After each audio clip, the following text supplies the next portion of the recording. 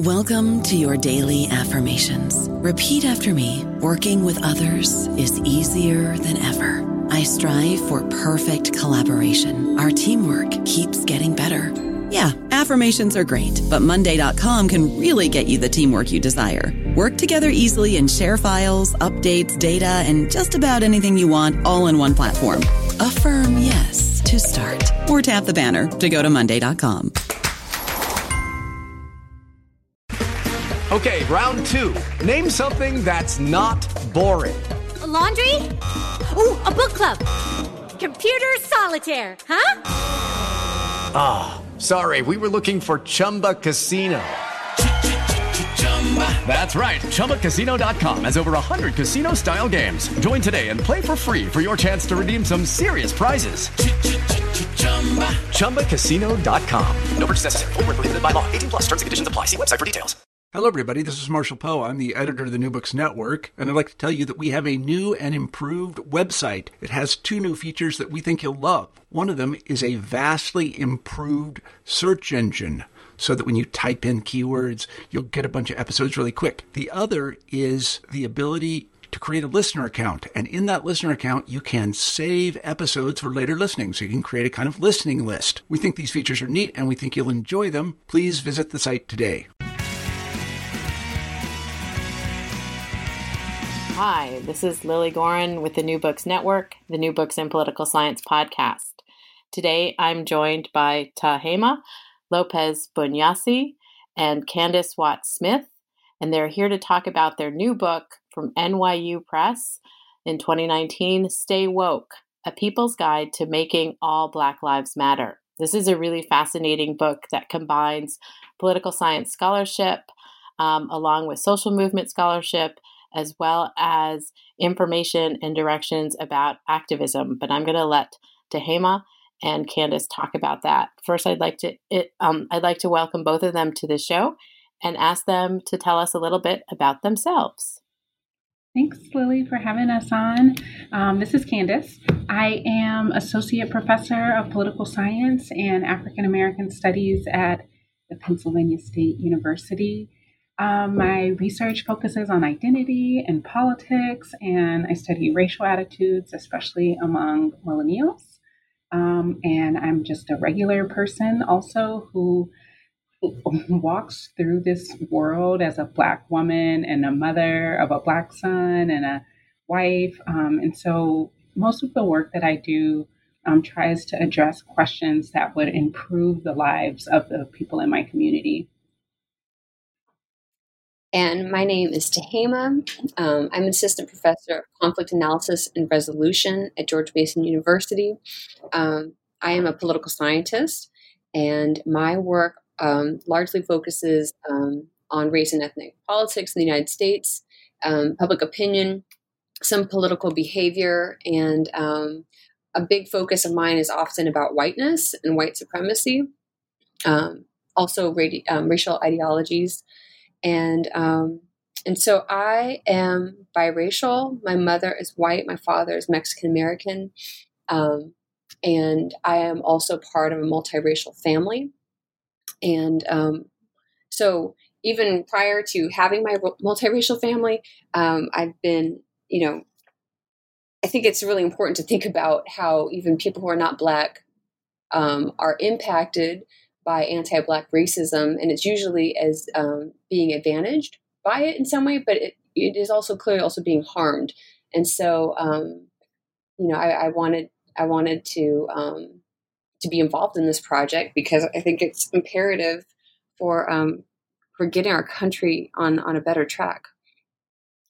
And this book is really useful in lots of ways, but it brings the reader into the discussion of the Black Lives Matter movement as a social movement and a discussion of it as a social movement. But I'd be really curious to know how each of you came together to write this book in particular, even though it does build on a lot of your research, because it also goes in the direction of activism and, sort of taking the reader to areas and thinking about how to be involved in being anti-racist being less racist, and sort of understanding how we see race in different perspectives as well. So NYU Press asked me if I wanted to write a book about Black Lives Matter, which at that time I didn't. And a kind of traditional text about the social movement itself. And I thought that maybe it would be more important to write about why the movement exists in the first place.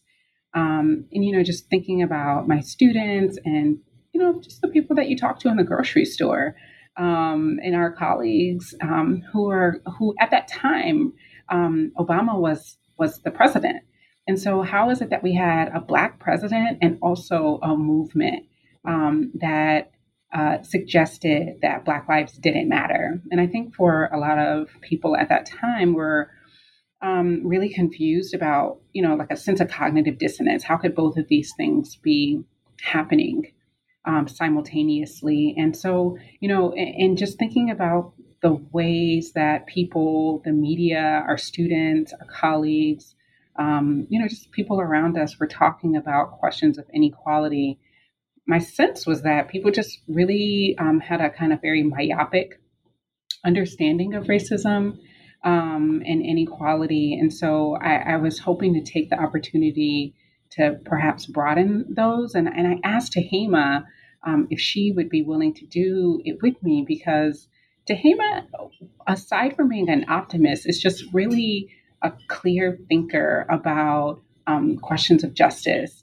And so I wanted to do it with her because I knew that she would have a different perspective than me, and also one that would complement, some of the skills and experiences and perspective that I had with the skills and experiences and perspective that she's gained both inside and outside the classroom. Yes. And so one of the things that was also going on at the time that Candace was approached was she and I were starting to formulate questions to go onto the CMPS, which is a huge collaborative study of lots of political scientists putting on questions mainly about race and ethnicity. And so we were interested in putting on questions about people's attitudes about BLM, but given the opportunity to write a book, and Candace's really great vision of thinking, well, what should this book really be about? It became a really great opportunity for us to write a book that we really wanted to teach, right? Think about how we could have conversations that weren't, other texts weren't lending themselves to quite as easily. And so we wanted to really bridge the gap in a way, and also empower other people who were like facilitating conversations about these really tricky subject matter to, make them feel like they had a tool with them, right, to get to those questions and have those conversations. So it was great timing, and I'm so grateful that Candace invited me to be part of this. It's a really interesting book, and I can certainly see how it would be one that, to some degree, I don't want to say solves the problem, but certainly is one that can easily be used in a classroom. Because it is open and accessible in terms of explaining and defining. There's a lot of really nice graphics and images within it. But I also wanted to ask you, because one of the chapters that I found to be really useful and kind of important in ways that I hadn't expected is chapter 2, All the Words People Throw Around. And this is what I thought was also amazing for students. Can you talk about how you ended up with having this particular chapter that provides definitions for many of us? So it comes from two things. One is that I think, generally speaking, on questions of racism, people are often using the same word to mean totally different things. And that could be the same for a number of concepts that we use every day: freedom, liberty, equality, that people have completely different understandings. They're using the words to mean different things. And so we're talking past each other in some way. And so I felt, like we should address that. The second thing is that I think that I noticed among my students and folks in the media too, who are kind of woker than thou, who are often really dogmatic. I think that's the word that I'm looking for, about what exactly a word means. And if you don't understand it the way they understand it, then you don't get to talk. And so Tehama and I were just even talking amongst ourselves that there are words and concepts that we understand differently. And so what happens if we just kind of lay out some of the things and even just have a conversation about having a conversation across lines of differences, and that maybe there are some ways that we can first model the idea that, hey, you know what? Turns out that we have different ways of talking and thinking through these issues, and maybe we can pin down a common language. So that was kind of the impetus. Would you say, Tay? I think that's right. Yeah. I mean, it seemed like there needed to be an opportunity in the book to not only establish certain facts. So like, so the first entry is affirmative action, and we just do this alphabetically. And there are certain facts that just need to be established, such as quotas are not used for affirmative action any longer. And a lot of people think that they are. And so, how does that misunderstanding shape an entire conversation?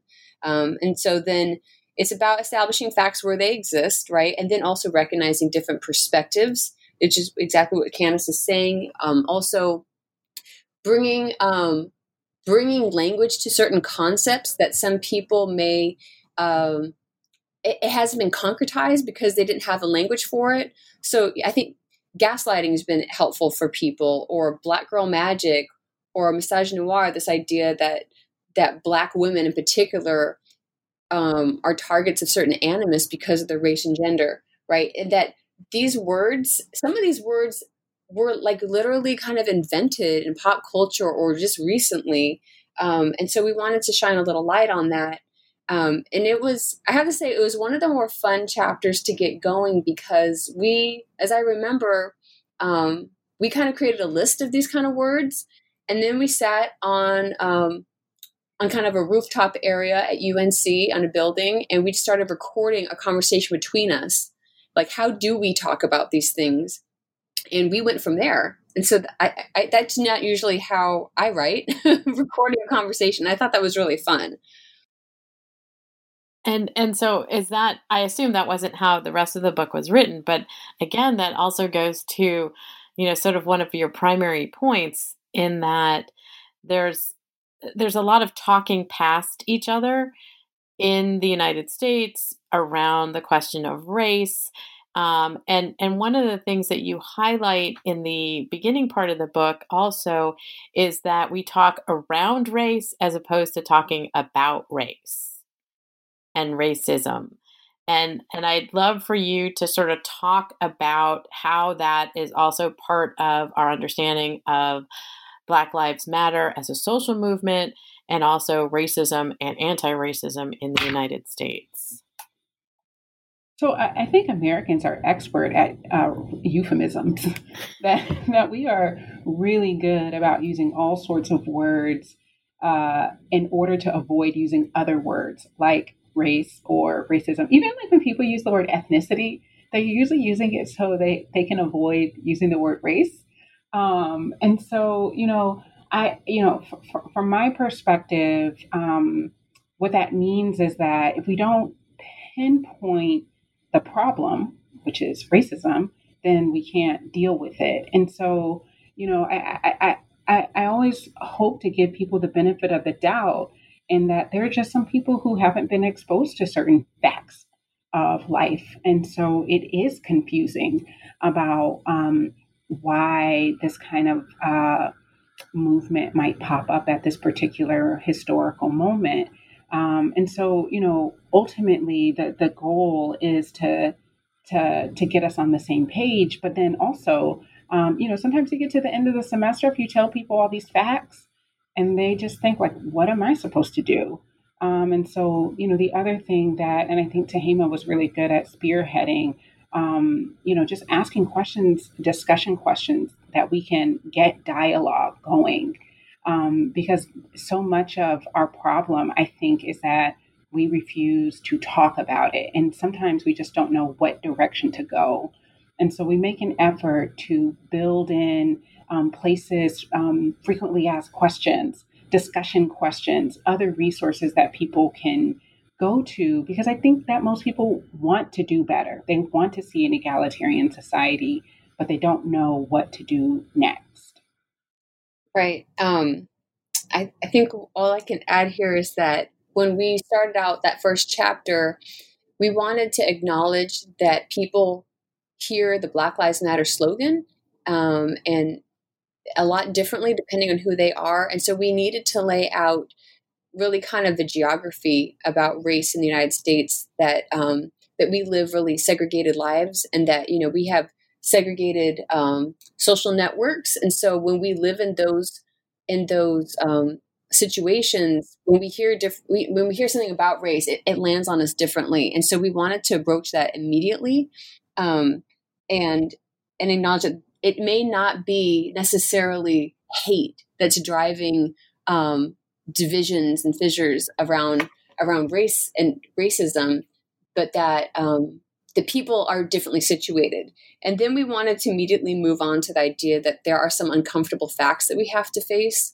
So it's not just it's not enough to talk about the criminal justice system, and it's not enough to talk about policing and the kinds of horrible things that people started seeing on social media with Black people becoming victims of police violence and other people who are policing, like George Zimmerman, right? But we wanted to connect that to other institutions and practices, so around education and healthcare and the way that people build wealth or don't build wealth. And so we take the book. The book is really an opportunity to examine disparities too, structural racism, and so we lead with that, and we try to thread that needle throughout. And I think that's really an important part of first setting up the book, and then also, as you say, sort of threading it throughout, that it's not about necessarily always the flashpoints that one sees on the news, but it's long-standing structures that have been in place and never been dismantled in so many ways. And so I wanted to ask you if you could move into some of the discussion in the second part of the book, particularly the politics of racial progress, which, as we know, is not linear, and you make that point.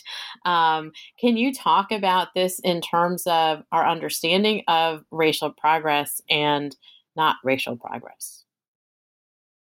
Oh, sure. Okay. So we regularly are frustrated with the conversations that seem to assume that the past has taken care of a lot of problems, and so we should all be really appreciative that things aren't the way they used to be. And I think that gets everybody really comfortable, and they congratulate themselves, and it's just not appropriate to do that. It's not appropriate to kind of live that fantasy when people are dying, when people's life chances are hampered because of the structures that we have not changed sufficiently, and because of the way that we relate to one another. And so, given that most of our students know almost nothing about the civil rights movement other than that it happened, and that Martin Luther King was part of that, and that Rosa Parks was part of that, we felt that we needed to do a little bit of history work.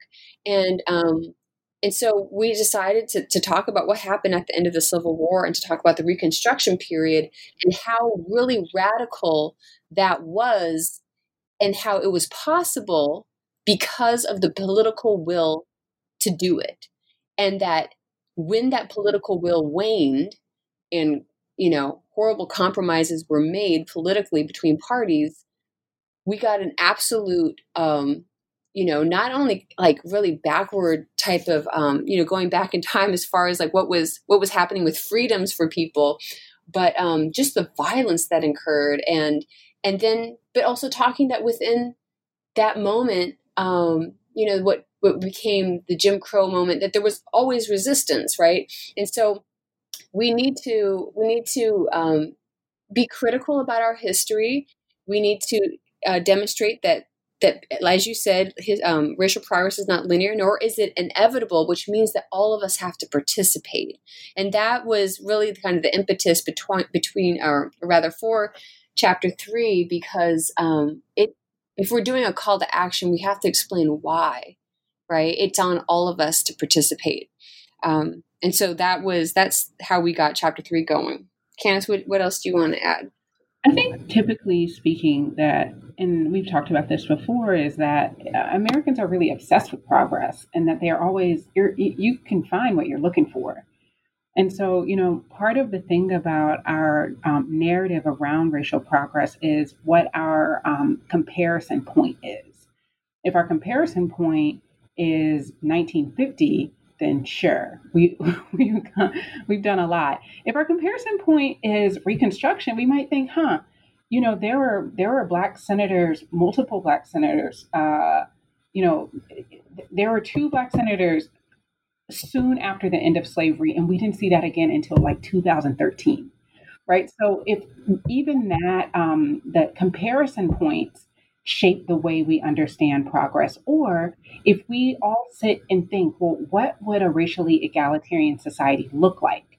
And if that's our comparison point, then we also realize that we're not almost there. So, one of our goals was really just for us to sit and encourage people to think about why do we get hypnotized by what historian Theo Harris talks about, the allure of the almost there. It seems like we're almost there, so then we can relax a little bit. And that's dangerous, because then we end up kind of reproducing, embedding even further the inequalities that we see. And when we don't talk about race, we don't talk about racism, then we become even more kind of confused about what it is that we need to do to fix the issues at hand. So, just understanding our history, where we've been, and the possibilities, really is a thing that we were hoping to pin down and bring home. And it's funny that, when we started thinking about this chapter, Obama was still in office, and there was this presumption that Hillary Clinton would be the next president. And so as we continued writing, and then Trump was elected, it became a little bit more clear that people were, first of all, waking up to like, oh, you mean this wasn't just going to go in this direction, right? Like, there's mobilization is really important, and people's energy is really important to staying on a course, or a certain type of course. And even though, not to say that the Obama administration was in any way perfect or linear itself, but it was certainly in a different direction than what the Trump administration has brought. And so chapter 3 kind of became alive in a different way as we continued to write it. And the non-linearity became more and more clear, I would assume, and somewhat acute. And then, of course, it's followed by "Are you upholding white supremacy?" as the next chapter. And so, my question in this regard is, this is where a lot of people, myself included, sort of say, I'm not necessarily actively working in the right direction sometimes. And so when you start to define out what is white supremacy in our understanding, and also where is it that we consciously or unconsciously are upholding it? Yeah, I mean, the thing about that is that, if you walk into a room and you ask anyone if they're racist, no one's going to say that they are. And so then you got to figure out, well, if there's no racist, then what in the world is going on here? You got the boogeyman or something.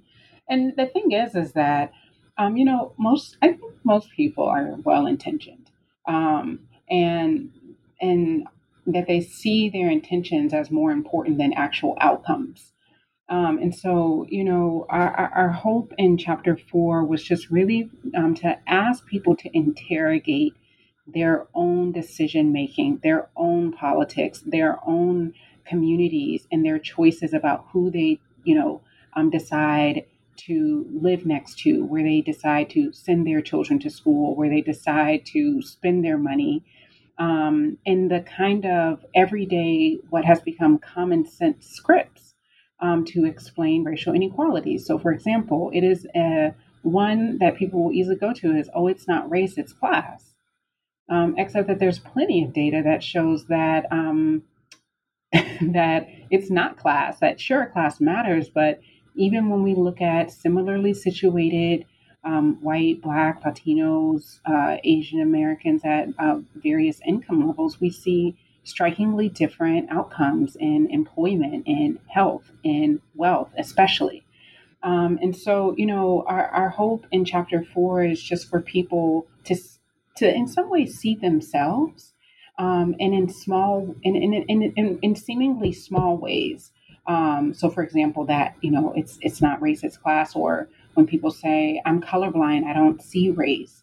That that feels like the right thing to say. It sounds like the right thing to say, but underneath it, underneath that claim of colorblindness, is that you don't see that racism structures people's lives, and that kind of happy talk actually produces more inequality because you are blind to the inequalities that exist because of racism in particular. So, and the last thing to point out is that I think that we have come to this spot where you hear people suggest that people of color can't be racist, right? And so if we ask, can people of color make political decisions, support candidates who exacerbate inequalities, if they have a politics that doesn't ameliorate inequalities? Are there people of color who are doing that? The answer to that question is absolutely yes. And so, again, for us to all be self-critical so that we can also self-correct is I think, one of the major goals in that chapter in particular. Absolutely. We thought about chapter 4 also as the kind of these scripts that are ready-made and accessible for everybody to use, like the idea that, it doesn't matter if you're Black or white or green or blue. Sometimes people add polka dotted, right? And that's a colorblind script, right? It's a way of saying I'm a good person. It's a way of saying that, I don't think race matters, really. And when you buy into that, when you're ideologically hooked into that, that means that you are not recognizing that the disparities that exist between racial groups are not the problems of these individuals, right? It's not on poor people. Poor people don't create their poverty, right? Like they're not there. There's all these other laws and policies at play. And so color blindness is something we wanted to tackle there. The politics of respectability is another matter that we take on throughout the book, but I think we probably examine it the most in chapter 4 because, when people say things like, well, if only he weren't wearing a hoodie, right? This whole pick up your pants type of thing. And these are other scripts that are dangerous because they explain away the violence that people experience in their lives because of things like the way they dress, right? And so we lean on our colleagues, right, in social science, whether they be sociologists or political scientists or historians, even what kind of lessons have they taught us, right? So we lean a lot on Bonilla Silva's work. Kathy Cohen's work about secondary marginalization is really important here because, right, if you buy into the politics of respectability, there's people who then live within margins, right? They're not seen as respectable, and then therefore somehow their rights and their safety doesn't get recognized and doesn't get prioritized. And so we need to bust up this politics of respectability. As useful as it has been in the past for, certain gains, it was always certain gains for certain people, right? There was always somebody else who was left out because they weren't deemed respectable. And so chapter 4 is really us tackling this idea of complicit racism, which is, you may not be actively, intentionally hurting anybody. You may not be creating disparities because, people in the Supreme Court can create disparities a lot more quickly than the average American, right? But complicit racism is when you either buy into, the common logic of racism, or that you don't do anything, right? And you just kind of let it happen. You don't intervene. And so we wanted to really address that. And, it holds us all a little bit more to account.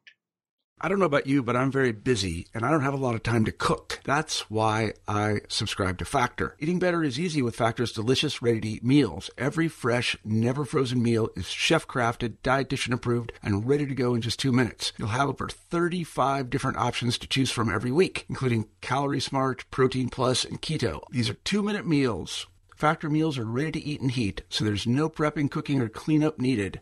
They're flexible for your schedule. Get as much or as little as you need by choosing your meals every week. Factor is the perfect solution if you're looking for fast, premium options with no cooking required. Sign up and save. We've done the math, and this is important. Factor is less expensive than takeout, and every meal is dietitian approved to be nutritious and delicious. Head to factormeals.com/NBN50 and use code NBN50 to get 50% off. That's code NBN50 at factormeals.com/NBN50 to get 50% off. And you work through the question also in this chapter with regard to the issue of diversity, the value of diversity, and to some degree these terminologies that we hear all the time around us. Also, in terms of understanding the role of race, structural racism, and questions of class around the meritocracy and the American dream. I know it's one of the some of the terms that you define in that second chapter with all of the sort of definitions. Can you talk a little bit about how these sort of dynamics and tropes and to some degree really embedded concepts continue to work in terms of white supremacy and embedded racism? Oh, really?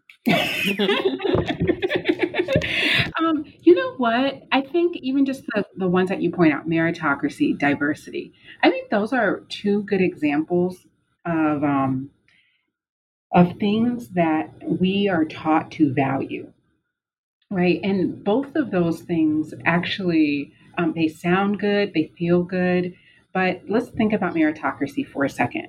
Meritocracy actually, what it does is it tells us what we should value, and the more of it you have, the more you are valued.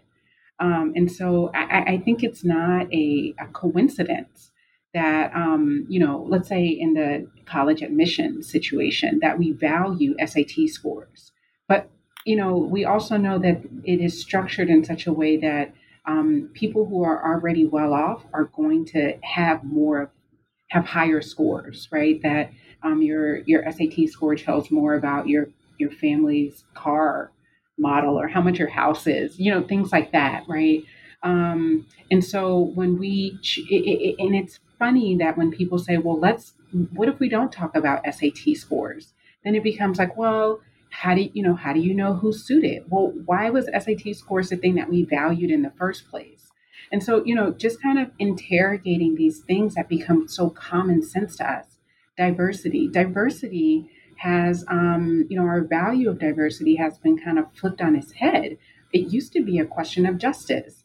Diversity, a setting that is diverse suggests that that the doors are open for all sorts of people to walk in, that there is a egalitarianism there. But now diversity is a signal of we value diversity because it helps us learn about each other and learn about our experiences. But ultimately, the thing is that people of color, especially Black people, they're kind of really well aware about how white people walk through the world. And so the issue of diversity becomes helpful for white people to learn about people of color, not necessarily the other way around. And so I just I think like these two concepts are examples of things that we learn to value, but ultimately they help people who don't need any more help. They help people who are already in dominant positions even more. But then it said that we should all value it because it's good for everybody. Um, so I think, these things that become so common sense actually lead us to kind of work against our own interests sometimes. Maybe we should turn meritocracy on its head. That we should value people who work in our admin assistants or our janitors, right? That those people help our, universities, our companies, our corporations run on a day-to-day basis. Our teachers, our stay-at-home moms, et cetera, et cetera. That if we turn these things around, we might see that the way we currently think about it is already helping the people at the top. Yeah, I like a lot of what Candace said. It's so clarifying, and it's meritocracy gets used a lot to justify why some people have very little, right? And why even some people only have their basic human needs met, and that it's okay for us to live in a society where there's so much wealth, and yet there are people who are, right, there are children going to school today who did not have breakfast because breakfast was not a possibility in their home, right? Or there are children going to school today who don't have a home at all, and somehow that's okay, right? Like meritocracy makes it okay for people because they will then explain, well, that person's parents didn't work hard, but other people did, and it's just like, what are we talking about here? This is ridiculous.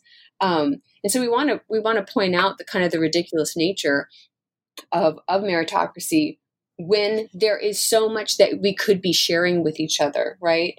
And that we value different human lives differently because of what people do and what people wear, and particularly also what is the color of their skin. And so we just want to kind of bust that whole thing up, and not to say, right, that hard work in and of itself isn't like something we do. Like Candace and I work really hard. We work really hard. At the same time, we also think that, other people should have things like food and shelter and healthcare. And that doesn't explain away for us disparities, right? Meritocracy for some people was a good alternative to nepotism and other corruption, but it ideologically, it's just not, it's not getting us to egalitarianism at all. And I mean, I think that you weave this through most of the book in terms of framing some of the difficulties in we have to reconfigure thinking on these questions of equality. As you say, a lot of the time we're talking past each other. What do we mean by equality? What do we mean by freedom?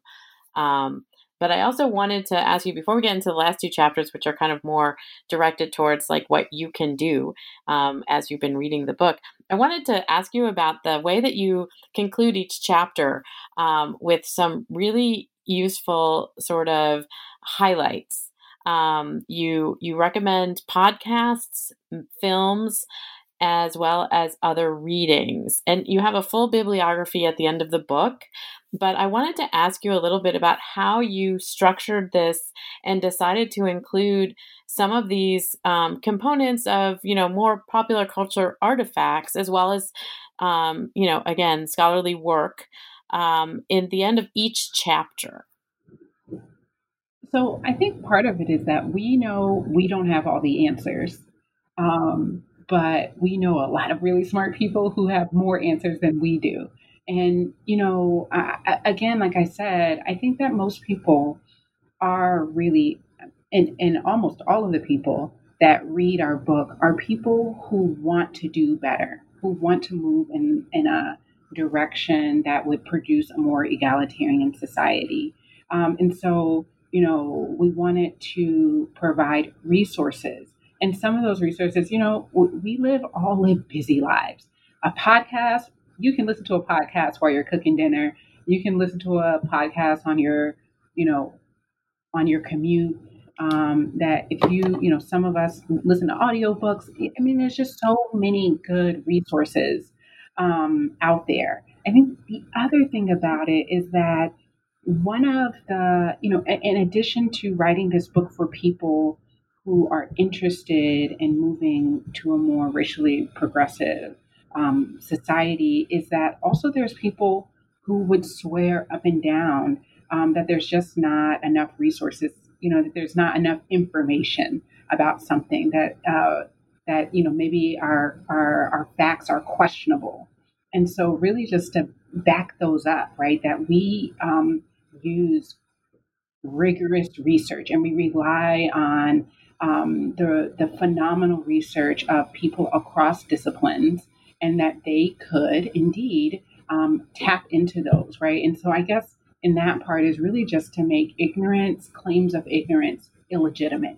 That you don't have to read Ibram Kendi's 800-page stamped, but you can Which go is a great and book, but it's a long one. yeah, but you can go. You can watch a documentary on one of your streaming, subscriptions.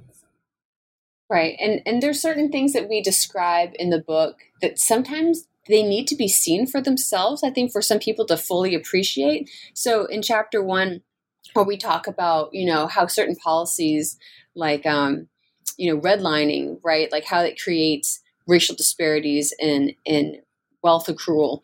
We put at the end of that chapter a website that these really great scholars in Richmond have put together called American Panorama. And so you can look at all of these maps, original maps that were used for redlining purposes, and the original notes that people were making about the composition of neighborhoods, and see for yourself the very now anachronistic language that people are using to describe, what was a good investment and what was not, right? And that, to talk about certain people, like it blows my mind. And I think everyone should go look at that, right? And I think everybody should go, watch these films, right? I Am Not Your Negro, Slave by Another Name. Like, these are excellent resources. And we, if so much of what we talk about is about like an anti-hoarding of resources just for the United States, then like what we're also doing is anti-hoarding in our book about like, please read other people, right? Go and have other conversations. Go and, and also at the end of the chapters, there's at least 5 discussion questions. And we're just imagining like, how could that be used in a classroom, whether it be college or even high school for some of them? How could they be used in a church, a synagogue, or mosque? How could they be used in a book club? We really want people to make use of this book, right? It's a resource. And I love the way that it's set up in that regard, because each chapter can stand alone in that regard in terms of providing information. It has a narrative component to it, explaining dimensions of racism and particularly an understanding of Black Lives Matter. But I really find that the way you set it up, it's really accessible. And as you say, it's anti-hoarding. Here are more resources. Go learn. Yeah, if I could add one other thing, we also bolded. So the words in chapter 2 that we take time to define, we bold those words throughout the book so that if you're finding yourself being like, okay, what does that mean again? Right. It's a cross reference. You can go back to the chapter and find it again. Right. You can start to see the connections between concepts. And I thought that was, again, as I was reading through it, I was like, oh, why are these words bolded? Oh, that's why they're bolded. That makes perfect sense. And it's like it's an embedded hyperlink. The original hyperlink, right? Bold. The typesetter.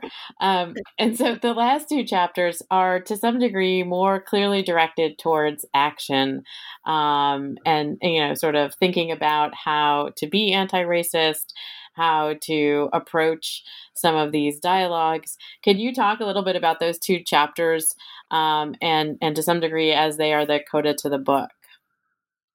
So chapter 5, it went through some things. You could ask us about that later. But, the thing is what we wanted to drive home in chapter 5 is that we tend to do a lot of focusing on 2 things. One, we tend to do a lot of focusing on making comparisons with Black Lives Matter with the civil rights movement. And the way that we understand the civil rights movement is that there was one guy who, led everybody to the promised land and to the, Civil Rights Act, and it was Martin Luther King. And the fact of the matter is that the civil rights movement was, it culminated in some ways, but there are also issues at local levels.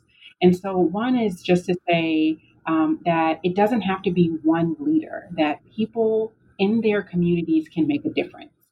The second thing that we wanted to highlight in chapter 5 in particular is that to bring back questions about the Constitution is that the Constitution outlines who gets what power, and most powers are left to the people and the states. And so what that means is that a lot of the inequality that you see in your community happened at the state and local level. And so if you want to undo them, they have to be undone at the local and state level. Policing, schools, waste placement, all of these kinds of things. And so really just to kind of direct people's focus and hopefully to make it more manageable, right? That, I can help fix this issue in my community, and my representatives are accountable to people like me. And I think that, that DC Congress distance makes people feel like things can't be changed when they can, that it doesn't have to be like this, and that there are plenty of localities who are making moves, who are doing things differently, and that those can be used as models for your own community. Yeah, we joked a little bit that this is very much a chapter about federalism, and this is like the most obvious where we are political scientists and we're thinking about this. But it's like, how do you make federalism kind of sexy to a reader? How do you bring that into the lives of your undergrads who are like glazing over by the sound of it? And so we want to say that local power is real power, right? And that for if we do want to look at the time period prior and during the civil rights movement, right, that the argument of states' rights was used to keep certain things status quo, right, to keep a racial hierarchy, but that we can turn it on its head. There's a lot of turning it on its head in our book. And so, we can use the local to make it more egalitarian. It doesn't, to be anti-hierarchical. And so you get a lot of information about, how the vote can empower us in different ways, but also to think about how organizing on the local level is powerful, and how, you can act politically by going to, thinking about how you participate in the economy.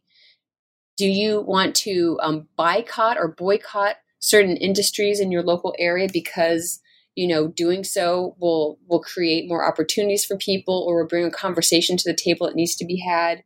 How can you organize to, address like empty lots in your neighborhoods that can be used to, instead of, places that people stay away from, can be used where people convene, so that you can have like community gardens, and that there can be like a real civic life, right? And so that's chapter 5, and where Candace started, this idea of that there was one person who led a movement. Like, no, like it was multiple people who will never be acknowledged, and they're working together. And we need to adopt that, and this is a bit of a segue into chapter 6, but the idea that we are leaderful, that there's lots of people who are ready to get involved and they're capable of it. It's really, we really need to think about how we participate in democracy and how we use power, and that we can all play a role here. That's chapter 5, that state budgets are state values. So, what are your values? What do you want to see your money spent on? Right. And then chapters. Go ahead. Go ahead, Lily. I just wanted to ask, because Candace, you opened this up. You said this chapter, it's. Well, it was a lot longer. And I mean, the thing is that the fact of the matter is that so much power is in local government, right? And that we tend to think about the 2020 presidential election, but 2020 is going to have thousands of elections, right? That and we really just wanted to drill down, right? That the way that money is spent, the way that even where we can vote, that's a state issue. It's not a federal issue. And so, really, we wanted to go on and on about all of the things that happen at the state level because there are so many things, and our editor told us no. So that's the background of chapter 5. Okay. And chapter 6 takes you even, sort of beyond the sort of political science analysis into what can I do? How can I take some of the stuff that I've learned and what can I do? And did you integrate students? I think you did integrate a lot of students into some of the understandings here. I mean, the thing is that we are inspired by our students, and we're inspired by the people that we talk with most in our communities. And as I mentioned before, is that you can tell people all of these facts around inequality, and then people think that the issue is too big for anyone to deal with, right? And so our goal in chapter 6 was to say there are little and big ways that each of us can make a difference. But also, and really, Tehama led this chapter, and it was appropriate for her to do so because she's more of an optimist than I am. But I think that what I learned from Tehama in this process is that it is really important for us to, even if we think that a racially egalitarian, a post-racist society is long time in the future with a lot of bumps in the road, that the main thing is that you orient yourself toward where you think you should go and start making the steps. And so I see chapter 6 as 21 affirmations to push you in that direction. Yeah, Tehama, you want to? Oh, sure. When we started chapter 6, we thought about, okay, so this is the end of the book. And then we started thinking about like the end of our semesters. And so since we both teach classes on race and racism in different ways. And I've been very guilty of teaching a semester's course where I am trying in, that 15 weeks, I'm trying to give students who may never take this topic up again, I'm trying to get them to understand how really ingrained racism is. And I have gotten to the end of semesters where we've had great conversations, but the students are so overwhelmed that they're just like, depression is not, I'm not being euphemistic or rather, I'm not being over exaggerated. Like some students are really upset, and so we were like, okay, what kind of thing can we write to give them a sense of like, okay, what can we do? What's next?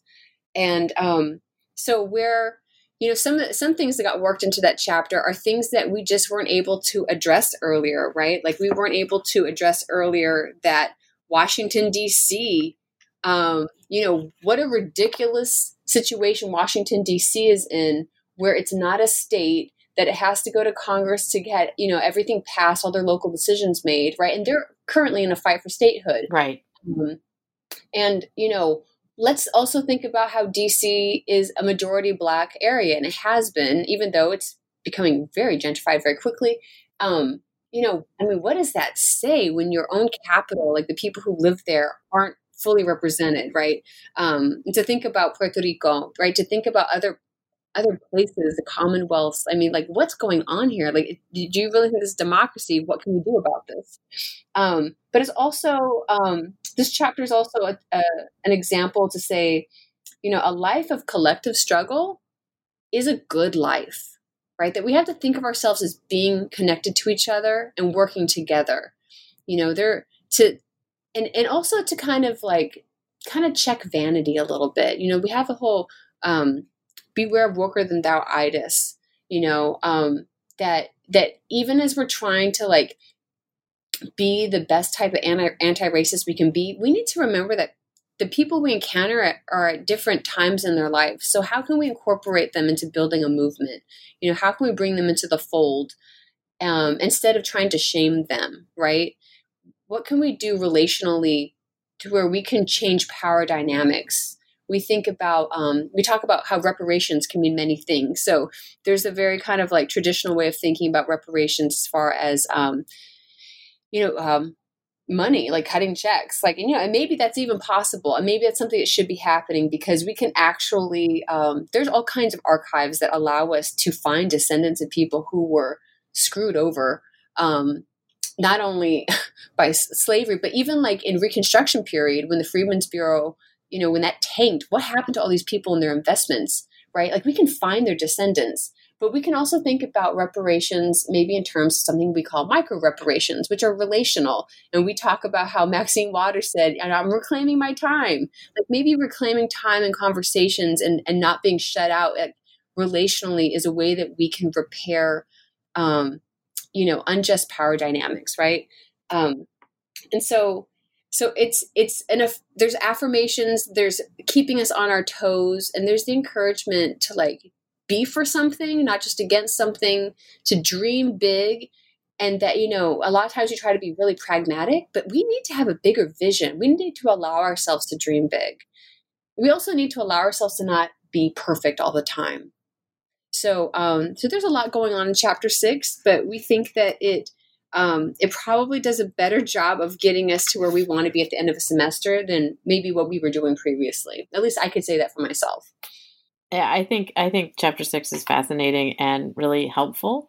As you say, it is kind of optimistic, and it also lets you be like, I make mistakes. I'm not going to be able to do this all by myself. Kind of sort of thinking also. Right. So this is a great book, and I love it. And I highly recommend it to anybody who's listening. And so I want to know what each of you are working on now as a follow-up or not a follow-up to Stay Woke, A People's Guide to Making All Black Lives Matter. To be honest, I think I would like to take a little bit of a break. This book was actually inspired by a book that I started writing with Krista Santee called Racial Stasis. And I learned a lot about how young people are thinking about race and racism. And so I'm kind of not working on anything right now. No, that's not true. That's not true. I am working on some work with Rebecca Kreitzer on access to reproductive health care. Yes, that is what I'm doing right now. I go from one depressing subject to another. And you're also thinking about, and maybe you're not working, but you're thinking about what diversity means to a lot of people. Yeah. Another depressing area of study. These are the bubbling thoughts of Candace Watt-Smith. Yes. And Tahema? Oh, sure. Okay. So I just this week, I put under contract with NYU Press again. My manuscript called Breaking the Racial Contract, Privilege, Awareness, and the Politics of Whiteness.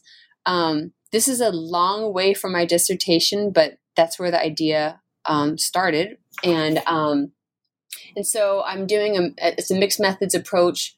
There's survey data, a survey that I administered on my own that's focused on white Americans and really how their awareness of their own racial privilege is related to anti-hierarchical politics, and also thinking, well, what are some of the antecedents to this kind of way of thinking about whiteness, first of all, and then thinking about whiteness as being advantageous.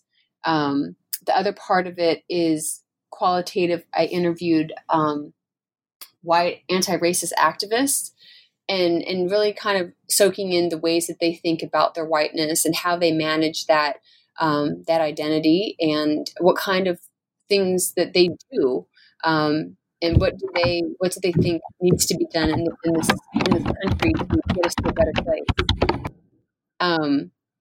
So that is now fully drafted, and I will be revising it quite a bit. And when it comes out, will you come back on the New Books in Political Science podcast and talk to me about it? I would love to. Please. Thank you. Thank Thank you. It was a pleasure to speak with Tehama Lopez Bunyasi and Candace Watts-Smith about their new book, Stay Woke, A People's Guide to Making All Black Lives Matter. This is published by New York University Press in 2019. I assume one can buy it at the NYU website. Any place else that you'd want to give a shout out to? Well, we found out that bookstores that we love, like Powell's, which I know there's one in Oregon, I think there's one in Chicago. Politics and Prose has it in DC, cool. Which is, kind of our local thing over here. Candace, you got any shout outs? Nope. Okay. No. There's also Amazon, but we want you to go to the press. There's actually, you can get discounts right now on it. Oh, okay. Yeah. So definitely, if you want to buy this book, which I recommend, New York University Press website, right? Mm-hmm. Absolutely. Excellent. Thank you both for joining me today on the New Books podcast. Thank you so much.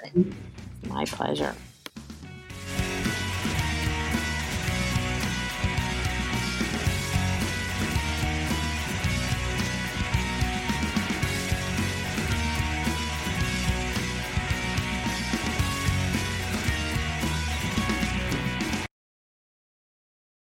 It is Ryan here, and I have a question for you. What do you do when you win?